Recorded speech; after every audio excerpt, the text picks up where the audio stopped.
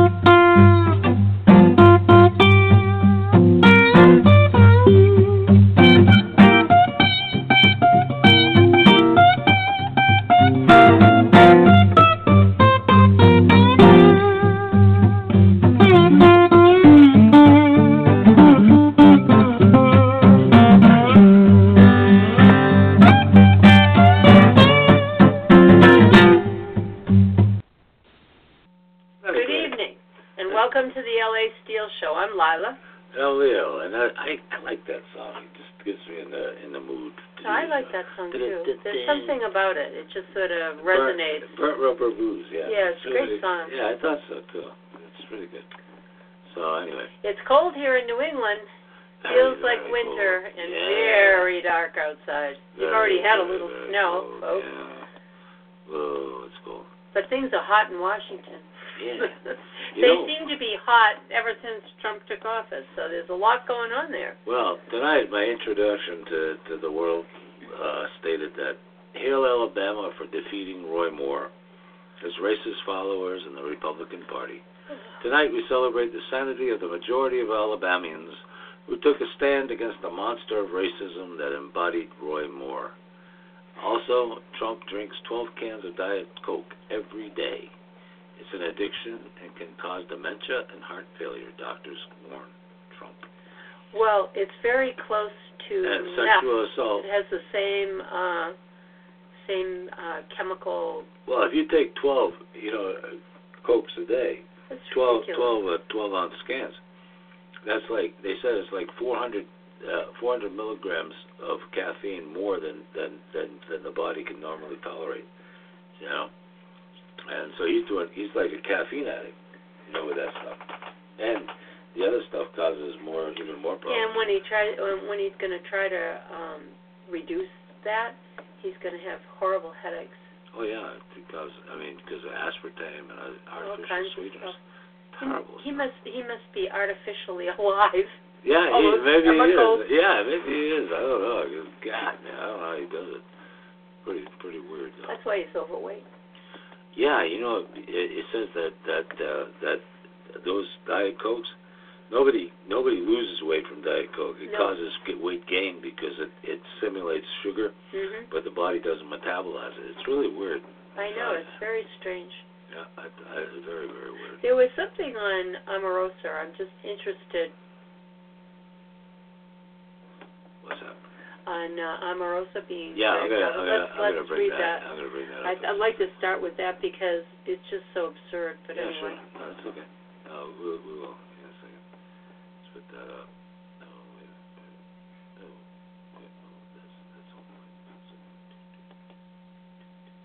Well, let's not have dead air time here, Leo. Let's get Sorry, folks. Urgent. If you're not freaking out about net neutrality right now, you're not paying attention. Okay? Comcast wants to control what you do online. Do you want to let them? No. Now, let me explain this. I thought this was important because, people don't really get it. To win, it is up to Congress to stop the FCC. If your representative isn't doing that, contact them now. All right? And you can go to this because I think it's really, really, really important. What is net neutrality? Why does it matter? Net neutrality is the principle that Internet providers like Comcast and Verizon should not control what we see and do online. In 2015, startups, Internet freedom groups, and 3.7 million commenters won strong net neutrality rules from the U.S. Federal Communications Commission. And the rules prohibit Internet providers from blocking, throttling, and paid prioritization fast lanes for sites that pay and slow lanes for everyone else. We're Team Internet. We support net neutrality and freedom of speech. And I want you to go to the site. I'm going to get it to you in just 1 second. It's really kind of an important site to fight net neutrality, to get net neutrality. It's battleforthenet.com. Again, battleforthenet.com. All right, and that's where you go to get to sign up. You know, and they've already got 27 million of them. Amoroso fired. Amoroso, remember her? Amoroso. Fired, physically dragged from the White House. Holy crap. Because she didn't expect to be fired? No, but I don't know why she was physically dragged from the White House. I read an article. No, you're on the wrong thing. I read an article. Yeah, I will. I read an article earlier that said she just resigned. It didn't say that she was dragged from the White House. Former Apprentice star Omarosa Manigault Newman had to be dragged kicking and screaming from the White House Tuesday night after she refused to believe Donald Trump had fired her, according to reports.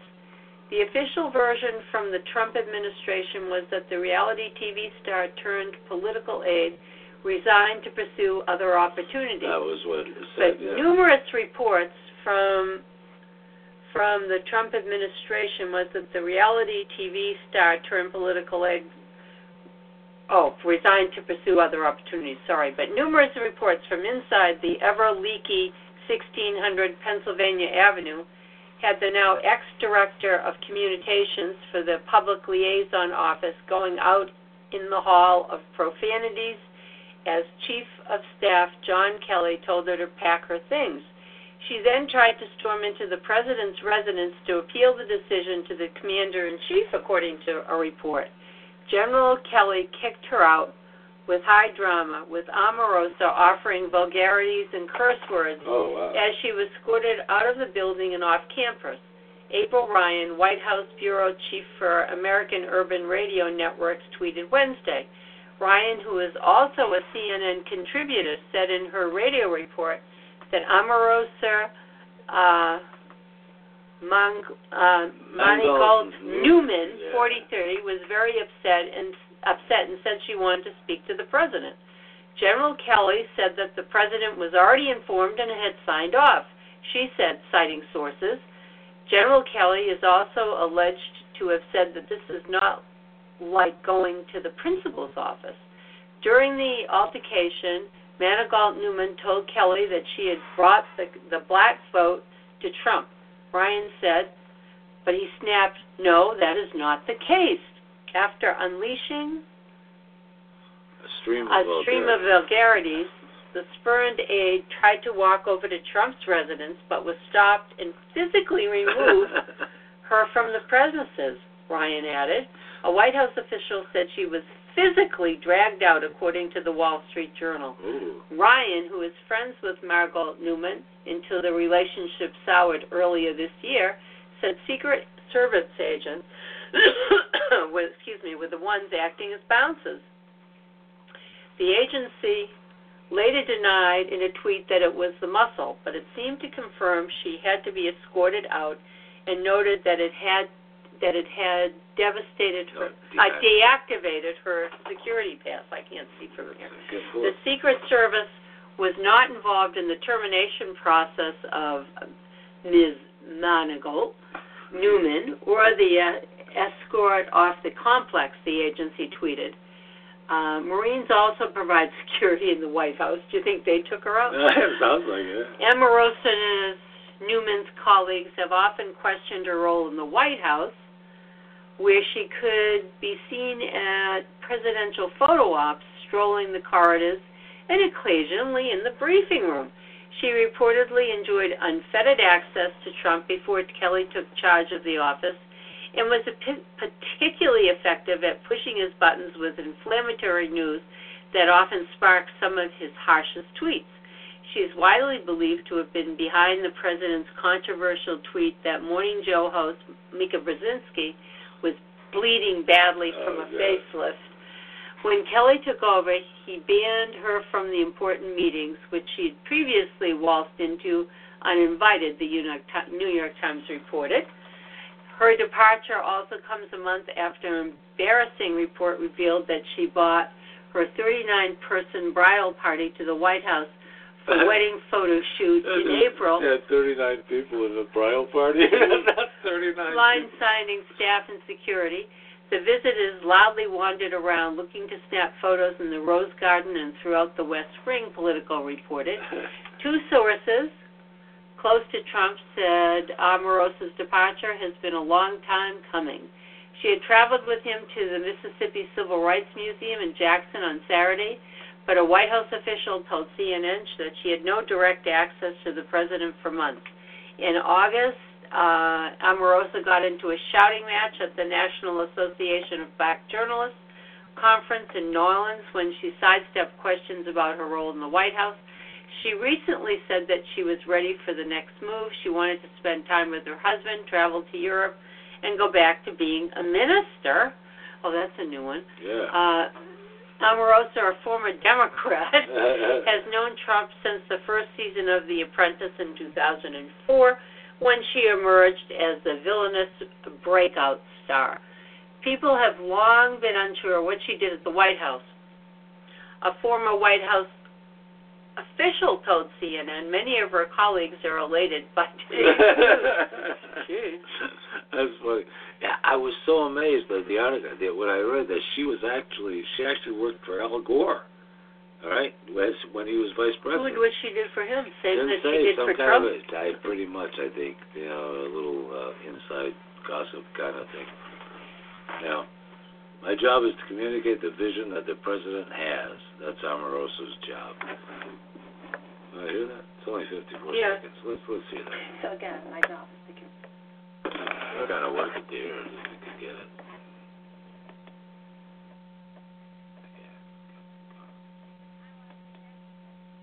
Oh, come on. You gotta go through these things, these damn ads. Just click on the I'm trying. ad. I'm trying. Stopped itself. The other thing. Oh, she is some holy girl. Oh, you. They always stop you on the holiest people possible on ads. It's not, no, Leo, it's not going to work. No. Because you clicked the wrong thing to begin with, that's why. Okay, well, I can't get rid of that. Too bad. Oh, she's so man. Anyway, let's go on here. What the hell's exit? That's too bad. I mean, everything she does, look at this stuff. These pop-ups everywhere. It's terrible, isn't it? Crazy. That's all right. Mitch McConnell vows not to seat the democratically elected Doug Jones until after the tax vote. Can you imagine that prick doing that? He can't do that. I don't think he can, but he thinks he can. He thinks he's God. All right. Earlier this afternoon, Bloomberg reporter Sahil Kapoor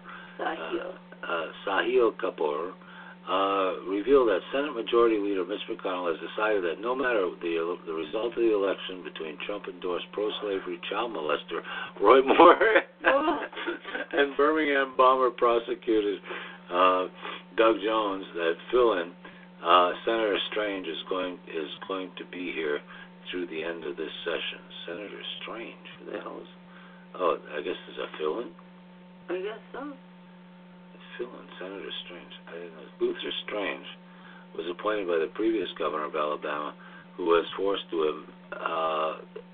out amid his own sexual conduct scandal to fill out the Attorney General. Oh my God, this guy Luther Strange was forced out himself because of his sexual misconduct.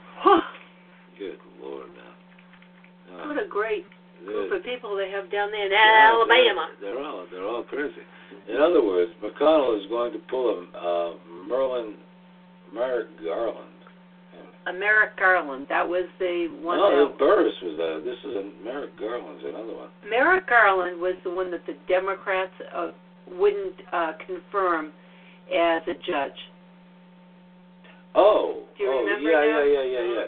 But they're putting out that Burris was denied by the Democrats too.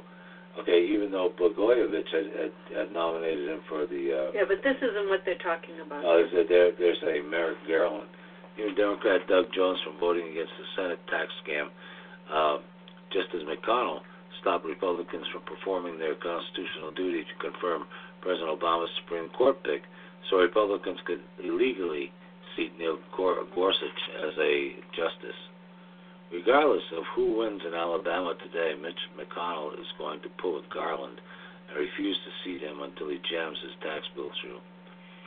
This is a flagrant violation of Senate policy, which requires Jones assume office the instant one of them wins the election.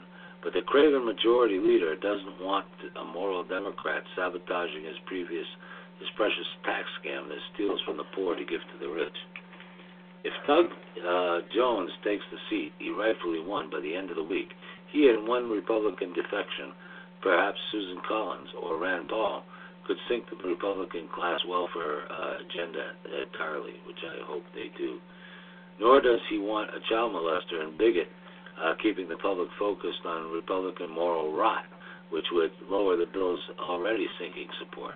Instead, he wants appointee Luther Strange to stay and ram through the tax bill for their wealthy donors before anyone can stop them. Since Doug Jones won today and Mitch McConnell refuses to seat him, every Alabama voter and indeed every American should take to the streets. If Republicans refuse to govern responsibly, Americans must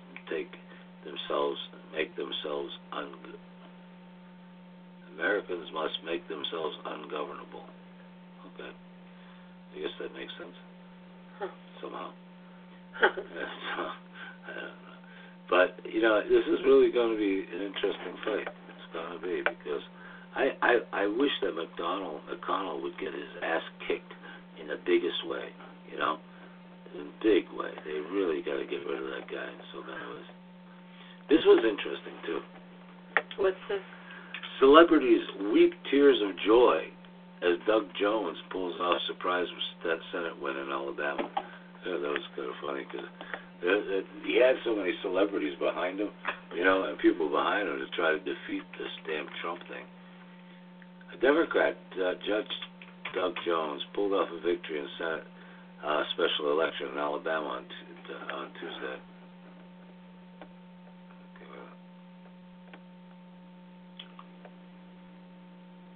So the video posted on Twitter.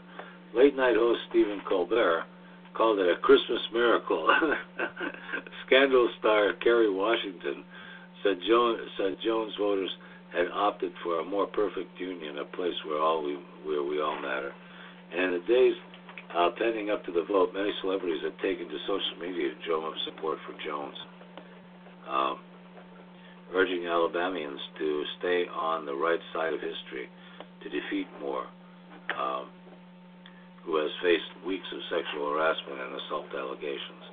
Actors, comedians, singers, activists, writers, and others took to Twitter to celebrate Jones' win on Tuesday. All right. So that's nice. That's a nice thing, really.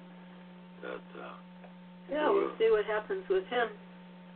Yeah, and hopefully, it'll be all right. Hopefully Jones will take it and everything will be fine. Yeah. What a mess, though, huh? Yeah. This is an important one, too. Alabama voters choose between an alleged child abuser and a man who jailed the KKK in a surprisingly tight race. It explains a little bit about who Doug Jones is. Yeah, they did. I don't really know much about him. No, a lot of people didn't. There wasn't. The Alabama people did because he was a prosecutor and some of it. But the rest of us really didn't know. No. All I knew is that he was the prosecutor against those KKK guys. Yeah. And I thought it was further back than it really was. You know, it's funny, like, voters in Alabama have gone to the polls in a deeply controversial special election that both sides claim will be one of the most important for decades.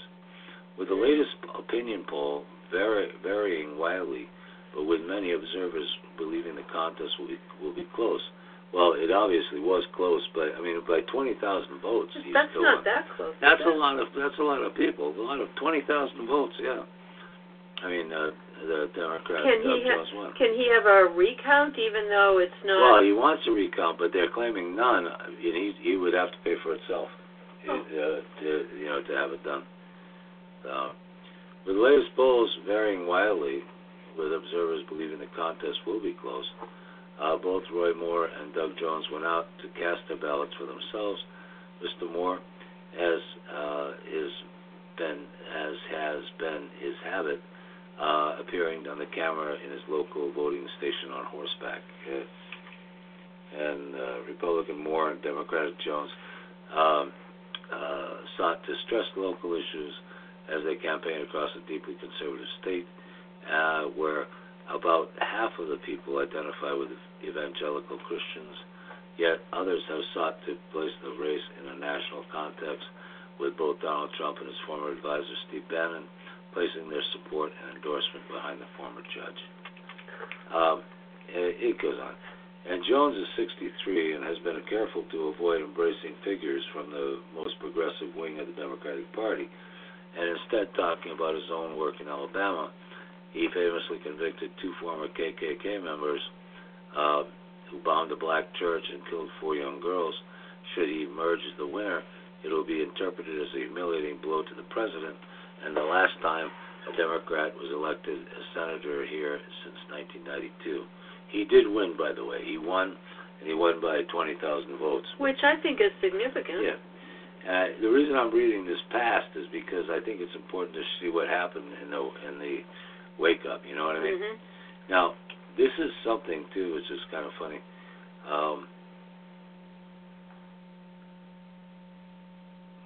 Yeah. So anyway, just so you know, that's what this guy is. He seems cool, and who knows what's going to happen to him. Is there a little audio piece there? No. There isn't. I thought there would be some kind of something that maybe he had to say, no. Something, but he didn't. No, not on this piece anyway. But anyway, I just thought it was cool, and this is kind of funny. Maxine Waters tweets about Trump and Roy Moore as the purest definition of savage. I thought that was kind of fun. But she hates Trump with all her might, with everything she's got. Well, I think she has the right to. Yeah, she's out and out. Time and time again, Representative Maxine Waters has proved that she's sure as hell not afraid to candidly express her thoughts about controversial political figures, whether it be on social media, during television appearances, or at political events. You certainly don't want to be on California Congresswoman's bad side, and it looks like President Trump has officially sealed the #1 spot on our shit list, with Roy Moore coming in a close second place. When Moore lost the Alabama Senate race to Democrat Doug Jones on December 12th, which was yesterday, historic and notable moment for the deeply red state, Waters couldn't resist tossing in her 2 cents on the election results, and she immediately fired off an epic tweet, I believe it was.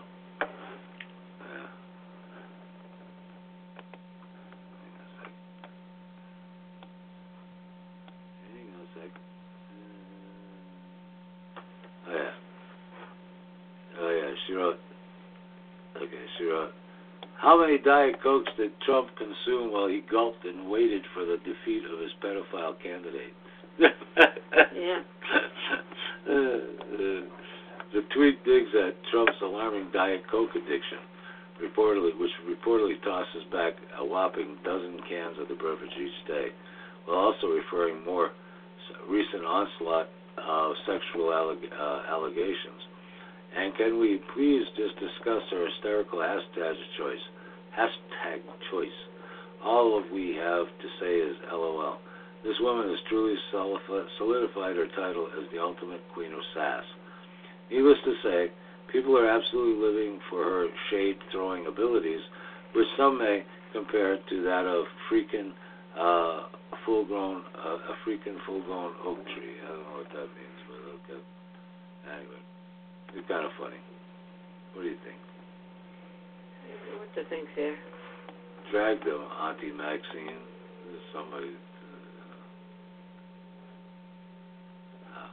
Just somebody quiet. Right. But, you know, it's kind of funny. Anyway, I'm glad she's speaking out. A lot of people are speaking out. People have to speak out. It's They speak their mind. They have to. It's part of the law of this country. Speak your mind. Nazis endorsed Roy Moore for quoting Hitler correctly. Yeah, I don't think they have to go more further than that. I didn't think there were any Nazis left. Okay. Now, I already mentioned that Trump is addicted to Diet Coke. Yeah. Well, this is what happens if you drink 12 cans of Diet Coke a day, like Donald Trump.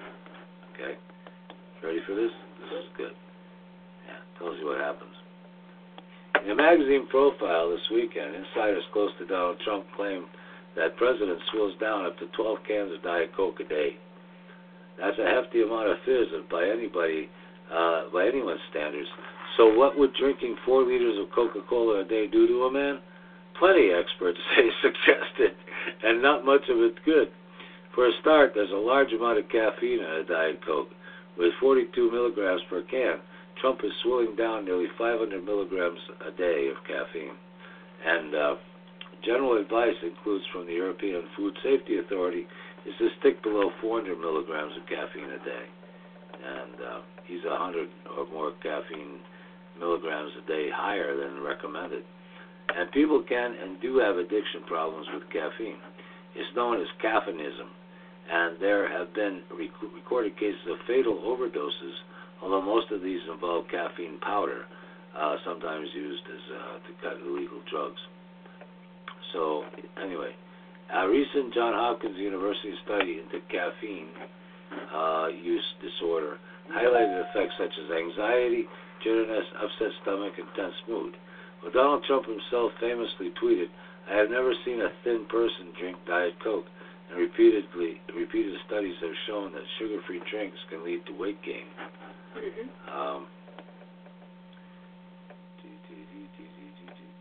University Texas studies showed that over 65s, people over 65, at least drinking artificially sweetened fizzy drinks has a radical effect on the waistline, tripling gains around the waist across a 10-year period. Scientists of Massachusetts General Hospital say it's all to do with sugar substitutes and how they affect enzymes in your body. They found that mice with aspartame in their drinking water gain more weight than mice on a similar diet without aspartame. They believe that a product of aspartame breakdown, phenylalanine, interferes with enzymes and which prevent obesity. But other experts have warned that the amount of acid found in colas can eventually pose severe problems to your bones when consumed in vast quantities like Donald Trump drinks. And a nutrition expert at Yale New Haven or Yale School of Medicine says 12 cans a day diet or regular is potentially going to do damage to your skeleton. And eventually that can be a very serious problem. So I guess Coca-Cola, destroys makes your bones brittle. You know that? Yep, I'm not surprised. There's probably no real nutritional value in any of that stuff.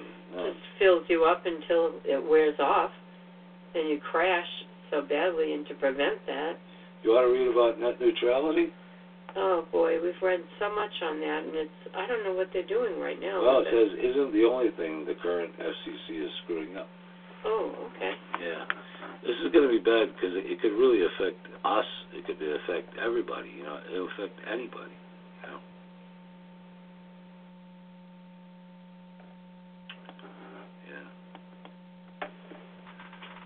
affects everybody.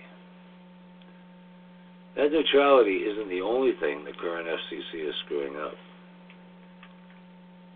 Lost amid the furor of the Federal Communications Commission, terrible, horrible, no good, very bad decision to reverse net neutrality requirements is another equally awful decision that has slipped through the cracks. In mid-November, this commission decided to rethink its lifelong program, which provides subsidies for broadband internet subscriptions to low-income Americans in cities and tribal regions around the country. The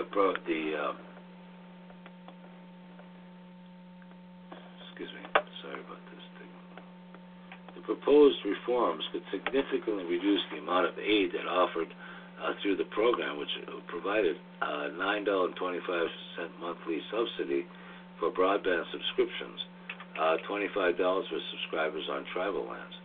Hang on a sec.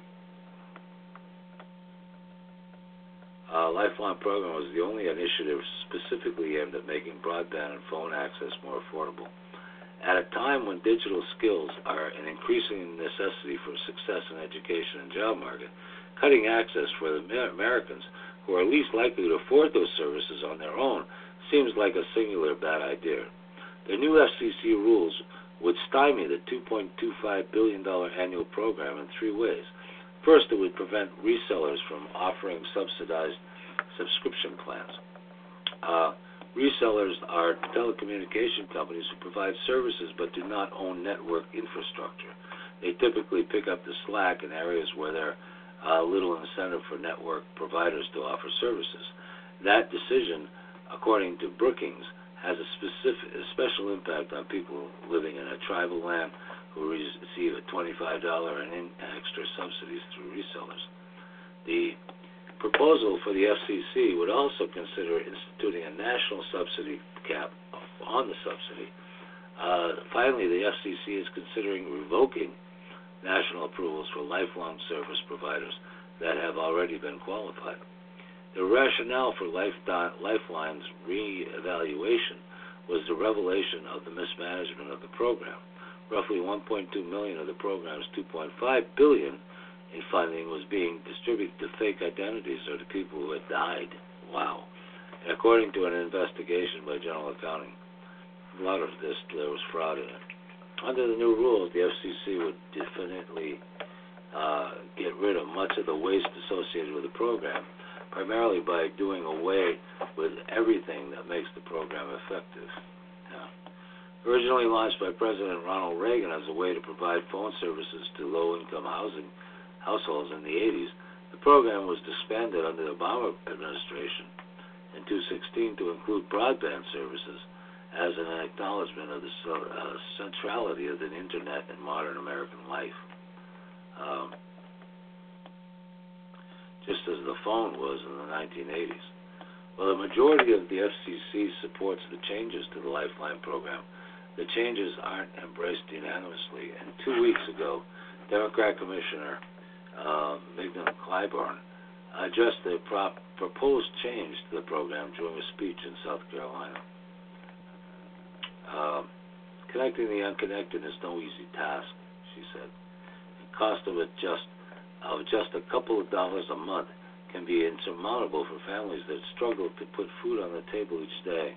But what the FCC majority proposed to do earlier this month is to take away no-cost service offerings and eliminate the business model of 70% of providers in the current market without specifying where existing consumers will go.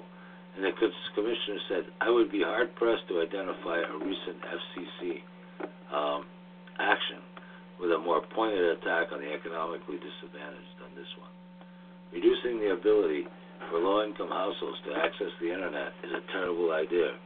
It creates even more obstacles to the quality education for kids and limits the abilities of adults to develop the skills they need to compete in the modern job market or even apply for jobs in the modern era. Again, the perspective for the Brookings Institute is helpful.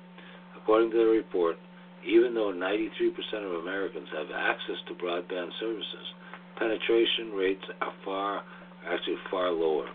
And indeed, given their estimates that roughly 37% of households in low-income neighborhoods have poor subscription rates for broadband services. So most of them don't even get it.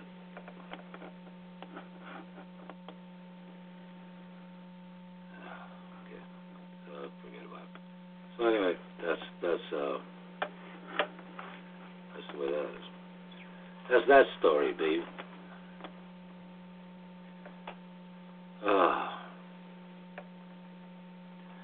Yeah, there's a lot of reports that the chairman of the FCC, Ajit Pai, jokes about being a Verizon shill. He used to work for Verizon, and now he's the chairman of and he's trying to push through this thing that'll benefit Verizon. Yeah. Imagine this. More marijuana stock deal making is on the way for this one simple reason. They're trying to fuse alcohol and marijuana together. I don't know whether I like that idea. Yeah, it's kind of weird. Who's doing that? Alcohol companies. Because, they found that every place that legalizes marijuana, alcohol consumption goes down by 25%. Oh, so the liquor companies can't take it? Yeah, so the liquor companies are thinking of joining with them and infusing their alcohol with marijuana. That would, alcohol and marijuana go together, but you start fusing, genetically fusing the two things together. Oh boy, I feel uncomfortable with that. That's probably not going to be a too safe a thing to do. But hey, the alcohol companies want to keep their revs up,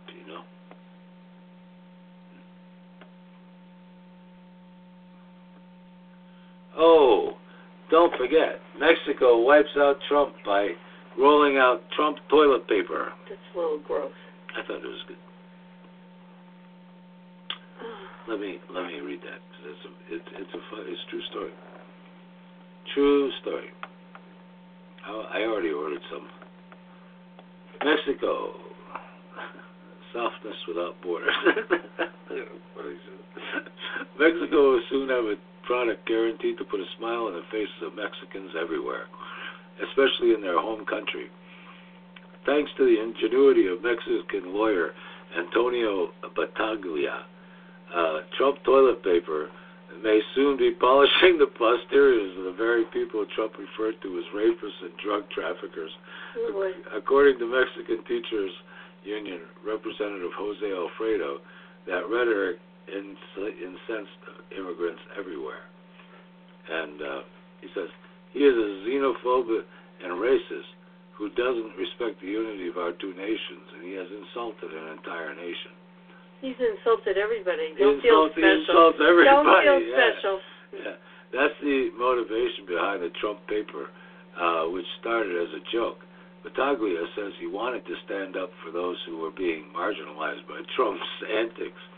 He said, I felt the need and obligation of raising my hand against such dangerous nonsense that was putting at risk my country and people. Once he won, we had to stop the fun approach and focus seriously on developing a product not based on a mockery, but based on the response of an insult, based on helping migrants, he said. But Battaglia hopes to have the Trump brand toilet paper out by the end of the year, and says branding it Trump will not infringe on the president's many copyrights associated with his name. The Trump organization has not applied for Mexican copyrights on hygiene products, and the labeling pokes fun at Trump's demonization of immigrants. Splashed across the packaging in Spanish are the phrases "softness without borders" and "this supports migrants." On the back, an image of a stack of toilet paper is captioned by the phrase, "This is the wall we are going to build. The paper isn't just good for laughs and numeros dos." Battaglia has promised 30% of the profits for the sale of the toilet paper to go to nonprofits that help migrants with legal advice. And while conservatives jump on the don't respect the president bandwagon, lamenting about how offensive Trump toilet paper is, remind them that this is still on the interwebs. they can use the Trump brand toilet paper to wipe away their tears. I hope it comes out. It would be such a big seller. It would be so incredible. You know? It would go totally viral.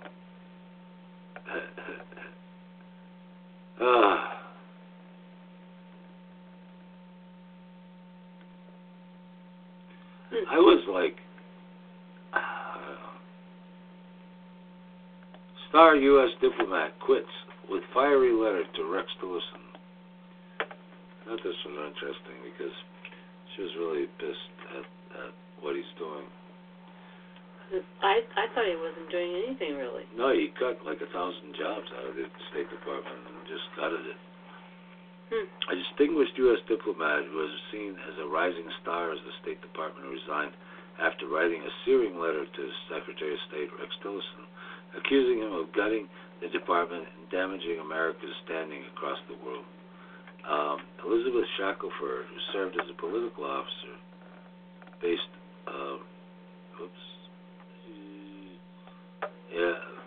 in Nairobi, for the U.S. mission to Somalia, lamented on November 7th letter obtained in Foreign Policy the stinging disrespect President Donald Trump administration had shown the diplomatic corps and how it was driving the department's most experienced staff away in growing numbers. The cost of this is visible every day in Mission Somalia, my current post, where state diplomatic influence on the country and within our own agency is waning. Okay? She said she was shocked when Tillerson stepped down as Exxon CEO to serve as Trump's secretary and told department employees that advancing human rights across the globe creates obstacles to our ability to advance our national security interests. So they don't want to advance human rights anymore across the globe.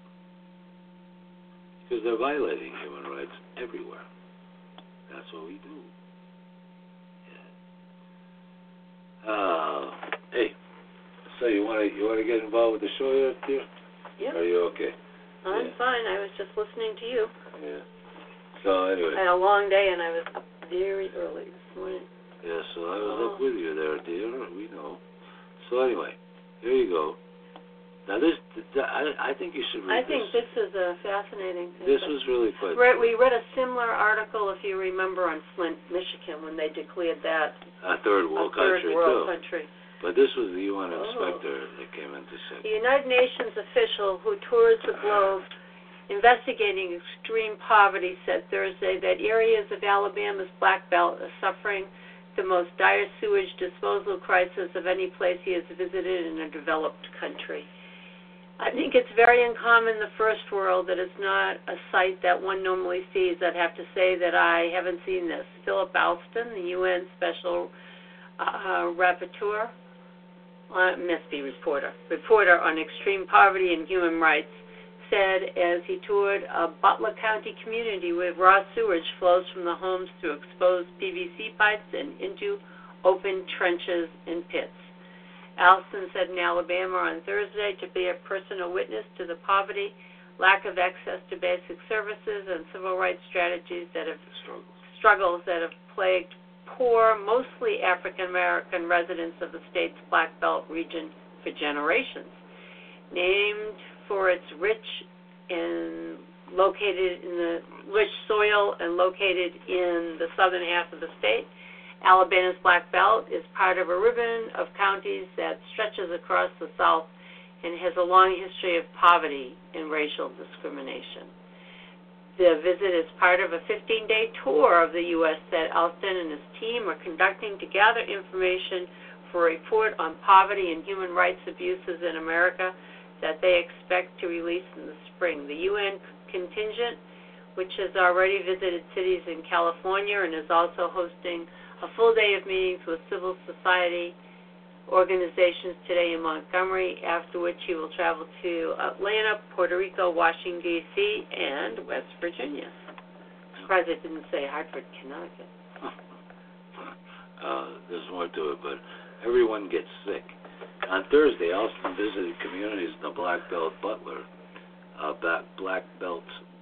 and Lowndes counties in Alabama, where residents often fall ill with ailments like E. coli and hookworm, a disease of extreme poverty, long eradicated in most parts of the U.S., in part because they do not have consistently reliable access to clean drinking water that has not been tainted by raw sewage and other contaminants. Imagine that. Yeah, these people are dying from this stuff. They can't clean their own sewers out, you know. Aaron an activist who has lived in Fort Deposit for 29 years, showed Alston around a Lowndes County property where 5 members of its extended family, including 2 minor children and an 18-year-old with Down syndrome, live in a modest home. Their house, like those of many of their neighbors, discharges its raw sewage into long, aging straight pipes that release the effluent above ground, where it sits in fetid open-air pools.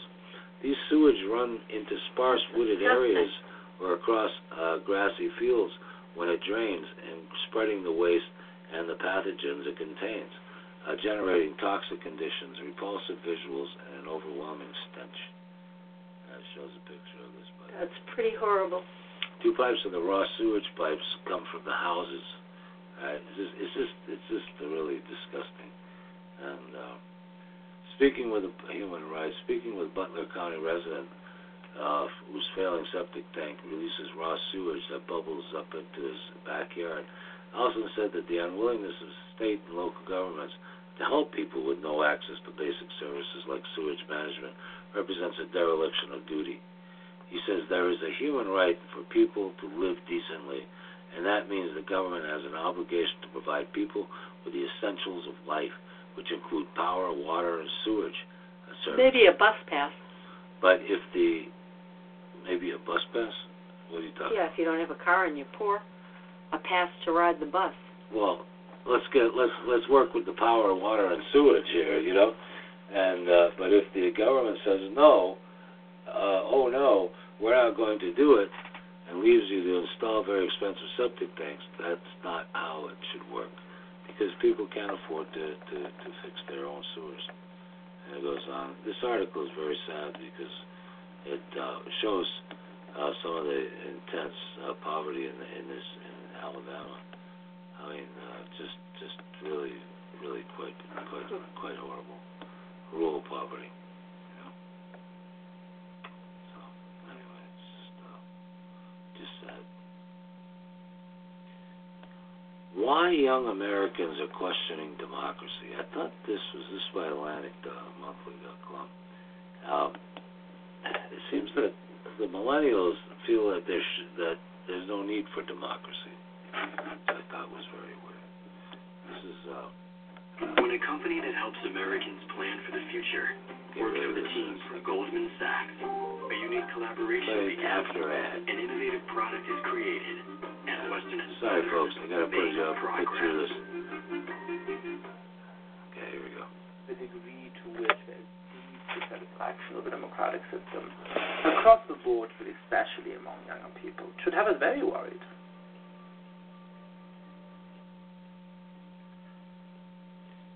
So I've been looking at a couple of different polls. The main one I drew from is called the World Value Survey. It's basically the same set of questions asked every 5 or 6 years in over 100 countries. And they have this battery of questions around how people feel about their democracy, whether they actually are still in favor of democracy, that people hadn't really looked at. One of the assumptions was that people really care for democracy, that they would say it's important to live in a democracy, that they would reject authoritarian alternatives to democracy. And in some of my recent work, I show that that's actually not the case. Over 2/3 of people born in the 1930s and 1940s say that it's essential to them to live in a democracy. Less than 1/3 of millennials do. 20 years ago, 6% of young affluent Americans said that they were open to army rule. Now it's 35%. It's increased by nearly 6-fold. And finally, when you look at our politics, it's clear that we've elected a president who has threatened to jail his political opponent, who said that he would leave Americans in suspense about whether he'd accept the outcome of the election. Yeah, I think there's a couple of reasons why young people are more skeptical about democracy. for most Americans, a lot of the reason why they supported liberal democracy has always been that it delivered for them, that it made them wealthier, that they could say, you know what, I'm a lot wealthier than my parents. For young people, that's no longer true. If you are 30 years old, you only have a 1 in 2 chance of making more money than your parents did at the same age. And so it's much easier for them to focus on the things that are bad in our system without understanding how much worse things could be. I hope that some of the young people who in my surveys said, we don't care so much about democracy, it's not that important to us, have woken up to just how crucial these issues are over the last month. So I don't think Americans are going to go down without a big fight. I don't think so either. It appears that we're losing ground with our credibility.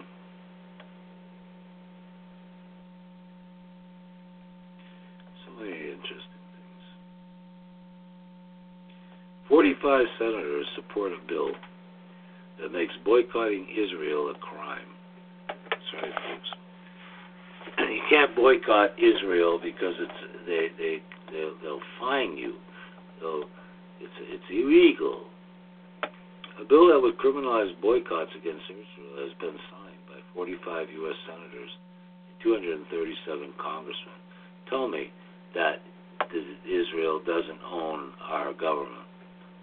The so-called Israeli Anti-Boycott Act would impose fines of up to $250,000 on any U.S. citizen engaged in interstate or foreign commerce who will support a boycott of Israeli goods and services. How the hell can they do this? Legally do this? I mean, this is as unconstitutional as it gets. The U.S. has long defended Israel in territorial disputes in the Middle East, even as the Israeli military has expanded into areas assigned to Palestinians by international law. This position runs counter to that of the United Nations, which claims Israel's settlements in preoccupied or in occupied Palestinian territory have no legal validity and constitute flagrant violation of international law. The Israeli Anti-Boycott Act would punish any American who supported such measures. However, the American Civil Liberties Union has argued that the bill would impose civil and criminal punishment on individuals solely because of their political beliefs about Israel and its policies, in a letter sent to members of the Senate. In short, the bill would punish businesses and individuals solely because of their point of view. It wrote, such a penalty is in direct violation of the First Amendment. Yeah, tell me about that. Our show gets censored so often in our website and everything we do, all right, because we are so anti-Israel, and anti, what they're doing, anti-genocide. We don't want genocide of the Palestinians.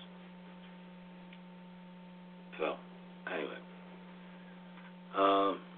Still, the bill reportedly drafted with the help of the American Israeli Public Affairs Committee, or AIPAC, has received widespread bipartisan support, of course.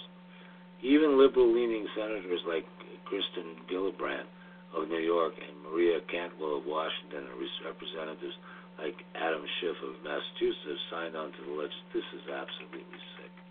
This is absolutely sick. This is just absolutely, totally freaking sick. That these sons of bitches, these bastards, these senators and congressmen and everything else, would sign a law that says, I can't boycott Israel. Screw these guys. Who the hell do they get off saying they can do that? I'll boycott whoever the hell I want. I'll say whatever I want about these goddamn people. And this is ridiculous. Gillibrand is nothing more than that. Gillibrand. Yeah. He was probably right. I'll bet she offered him anything for a donation. She's probably right. He's got him straight on.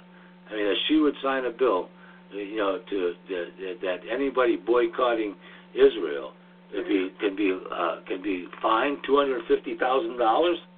Huh? Yeah. Screw her. Screw and double screw her. Conservatives like Ted Cruz of Texas and Marco Rubio of Florida also support it. Screw them too. These guys are all assholes. We might as well be in Israel. We might as well be Israel. I mean, what the hell? You know, we got nothing but flop dick idiots, okay, running the operation. All right? Gary Peters of Michigan responded by asking, what's the act? Senator Claire McCaskill claimed she had not read the ACLU letter but would take their position into consideration, just like take everybody's position into consideration. Yeah, freaking these people got no backbone. They got no. They're all useless pieces of crap. All right. Meanwhile, Senator Benjamin Cardin, the bill's primary sponsor, said that he doesn't think the bill's criminalizing participating in boycotts, as the ACLU has claimed. We are very sensitive to freedom of speech here, and we are very sensitive to people having different views, he said. And we're not trying to weigh in on all in particular between the Palestinians and the Israel. Yeah, but you're making it illegal and you're fining people up to $250,000 that, you know, because they refuse to buy Israeli products. Screw these hypocritical bastards. Son of a bitch. I just can't live with this. I can't. These people make me sick, folks. And they make you sick, too. Here's one. The favorite hypocrite of the year, Jeff Sessions, has forgotten 47 things under oath this year so far and said, I do not recall, upwards of 87 times.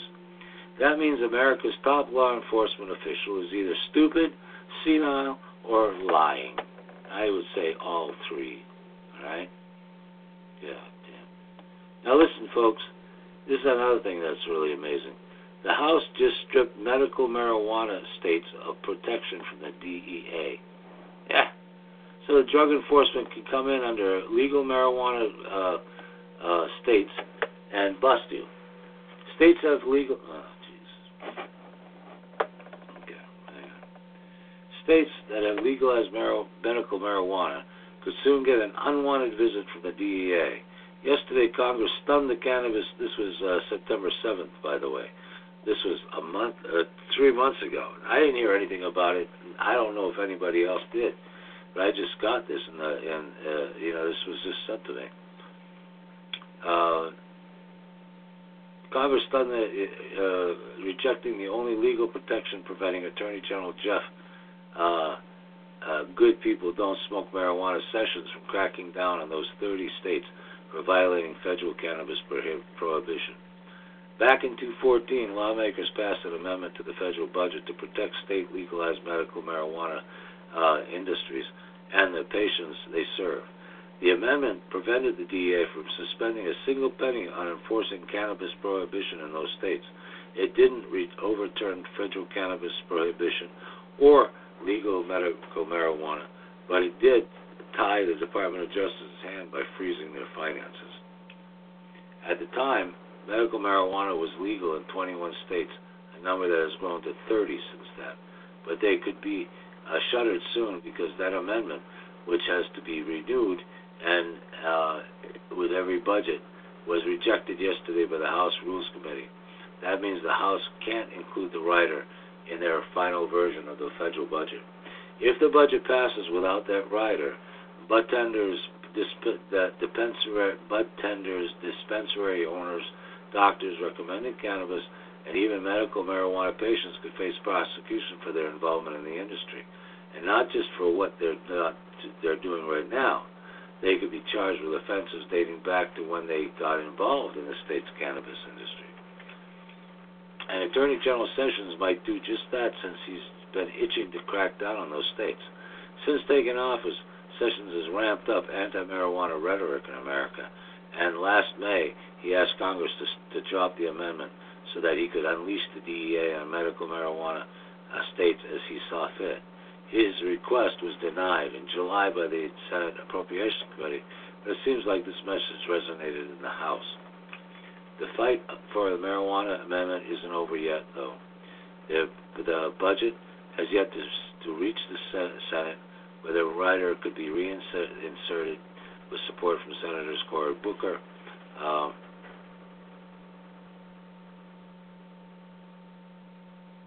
Mike Lee, Ben Murkowski, Bernie Sanders, and others.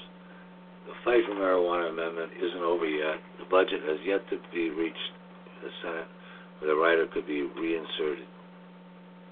But even if it does get reinserted and passed, the amendments only buys patients, doctors, and businesses a small window of relief before they have to start looking over their shoulders for DEA helicopters again.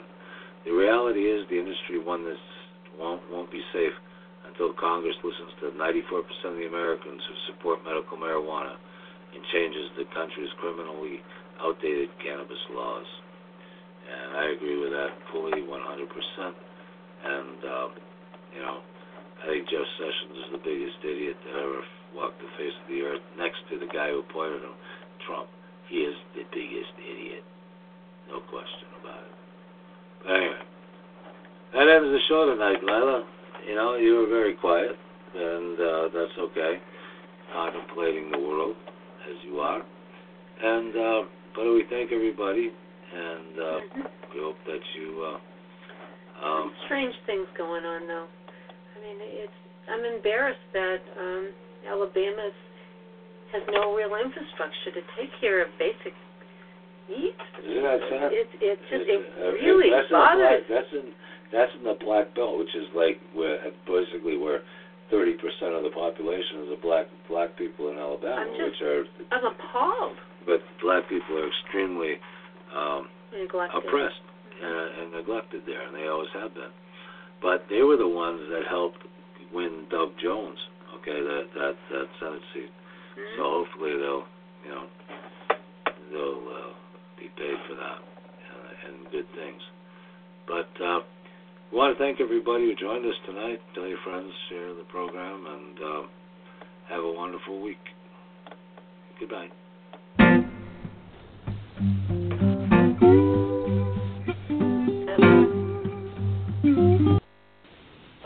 Oh, by the way, before I end tonight, I wanted to mention I have a new YouTube channel, okay? It's called L.A.Steel Show, and just go to YouTube, and I've got over 30 videos. Lila is featured prominently since she's a wonderful host that she is. That was a long time ago, Leo. Well, still, no, not that long. And these are older programs, but really wonderful programs that we did. So many different topics and people that we interviewed and places we were at. And we'll be continuing. I'll be continuing putting up new and other programs. I've got as many as 400 of them to put up. So I want to please. Well, check it out, folks. Yes. So the L.A.Steel Show. The L.A.Steel Show on YouTube. Okay.